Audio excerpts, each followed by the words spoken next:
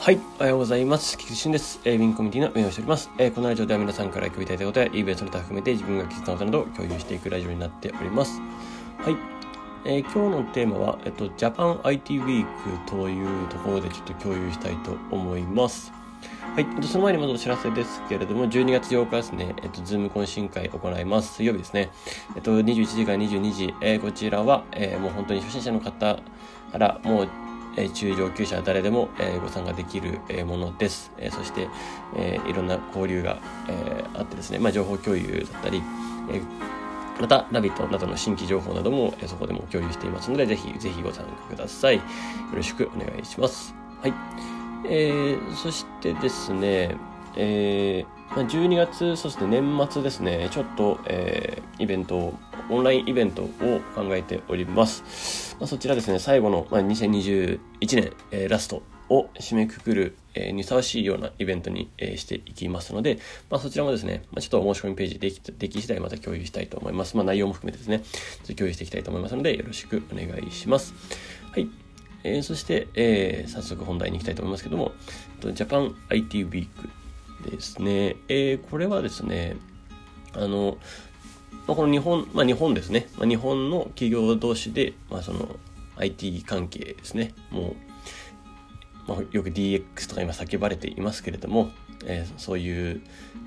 もののツールとかシステムとか、製品とかも含めて全部、共有していきましょうっていうような、そういうイベントがある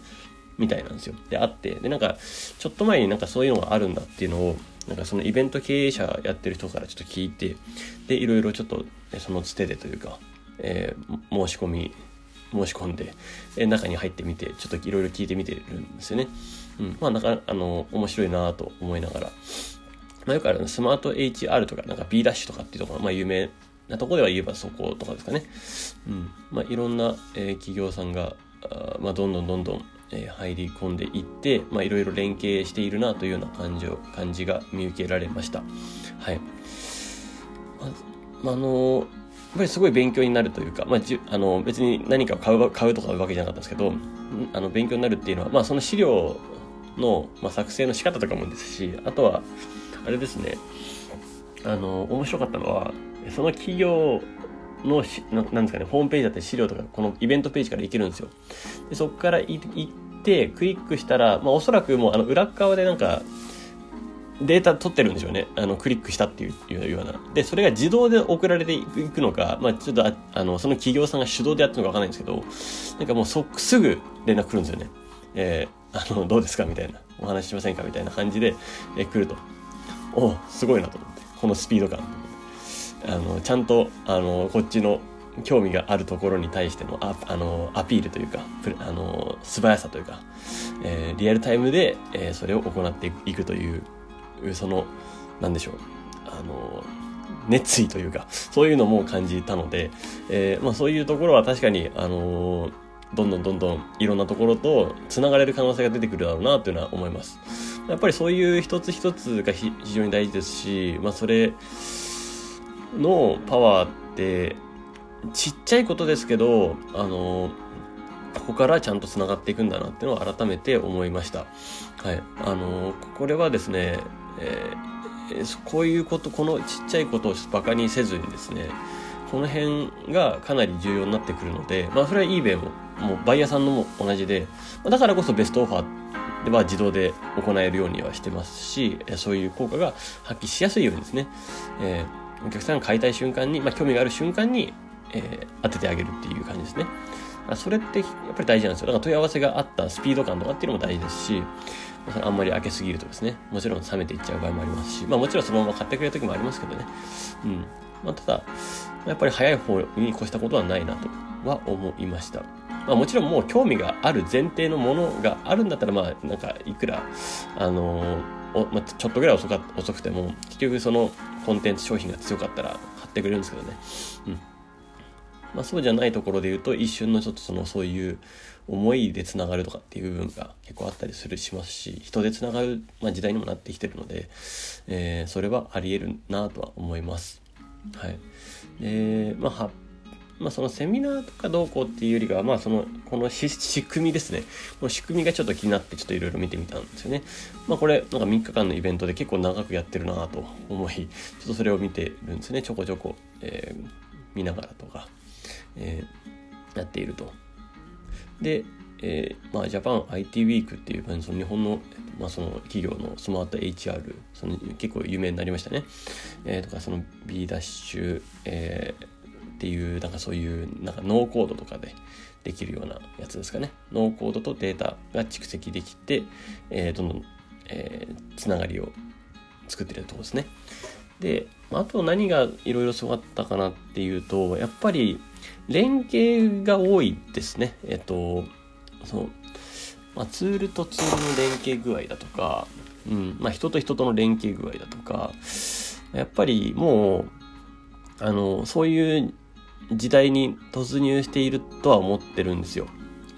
かなりですね。だからここのコミュニティでもつながり大事にしてますけど、横とのつながりですね。何か一緒にできることがないかっていうところを常に、組んでいくっていうのは大事だなとは思います。パートナーシップとかって言いますけど、やっぱりですね、いろいろ、よくね、ツール業界では API とかって言って、そのいろんなツールとつながっていくっていうのがあるんですけど、そういうので連携する強さっていうのはあるなと思いました。やっぱりいろんなことが連携してできる方が、いろんなシナジーですよね。パワーを借りて相乗効果で結果出していくっていうパターンなので、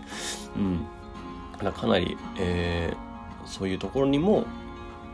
興味があったというか、なるほどなと思うところは、多々ありましたね。はい。もう、さすがに皆さんもだんだん感じてきている部分ではあるとは思うんですけど、個人単体で戦うっていうのは、もう結構厳しい時代だとは思ってるんですね。それこそ、別に eBay は別に個人には個人なんですけど、ただ、もちろん今コミュニティがあっての個人だったりしたりするじゃないですか。で、他の何かがあっての個人だったりすると思うんで、完全個人ってことはないと思うんですよね。何かそのチームというか集落というか、そこでパワーをお互いに発揮し合ってなんかやっていくっていうのが多いかなと思います。これだけ個人で何かできますよみたいな、好きなことで稼いでいきますみたいなのとか、そういう自由な生活をみたいなので歌ってるところが増えたせいでですね、増えたせいって言っちゃうとあれですけど、いい面ももちろんあったんですけど、もちろん悪い面もたくさんあって、もちろんそれで爆死していく人がいるわけですよ。それはそうですよね。母数が増えればそれはその分人数増えますよねって感じです。確率的にも。であり、そういう人が増えたことによってより個人でやっていってる人にもしわ寄せが来てるし、で個人でやってるトップの人たちはいいですけど、それちょっと下の人たちも影響を受けてきているのはあるんで、このですね、そのうまいチーム戦ですよね。うまいチーム戦をね組んでいくっていうのは、やっぱり必要だなとは思っています。これはねちょっと別にこのeBay のとかっていう話ではないんですけど、eBay はどちらかというとまだ個人寄りに近いんで、副業的にちょっとずつやっていこうねっていうような感じなんで、そういうところなので、どちらかというと、今回の話で言うとそっち寄りではないんですけど、企業とかの話ですね。そっちの方の話で、終わりたいと思います。話でしたってことですね。はい。ということでですね、今日もね、12月2日、もう12月入って結構寒くなってきましたが、皆さんも体調にはお気をつけください。新しいなんとか株みたいなのも出てきたと思うんで、